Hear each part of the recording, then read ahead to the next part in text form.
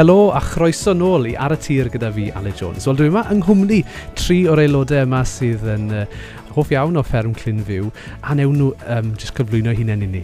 Enw i Hywel, a dwi byw yn Clynfyw, mae'n gweithio yn Clynfyw, mae'n gwrdd. Gillian yn enw i, a dwi yma twice a week yn Garno, a neud y ffwls.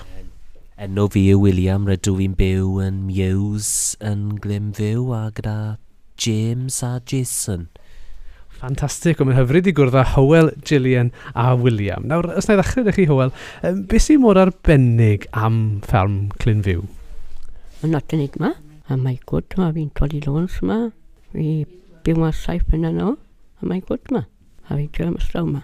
Dydy wrth y fodd yma yn helpu ar y ffarm. Mae Gillian, o'ch chi'n gweud gyda bod chi'n gyfrifol am y garddio?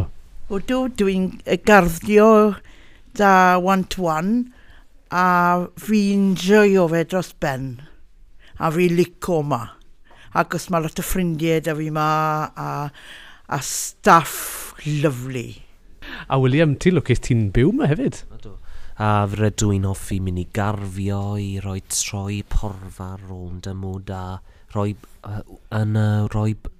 dŵr yn blodyn hefyd.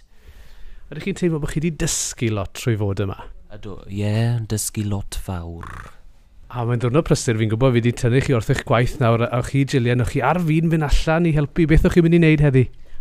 Wedi Garno heddi, a troi'r porfa rownd, barod am y veg, a dwi'n lico Garno, a dwi'n lico bo one-to-one.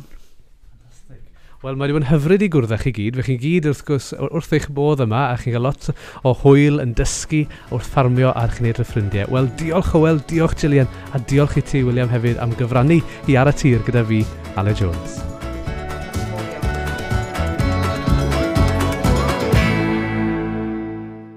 Cefnogir Ar y Tir gan y Gronfa Cynnwys Sain.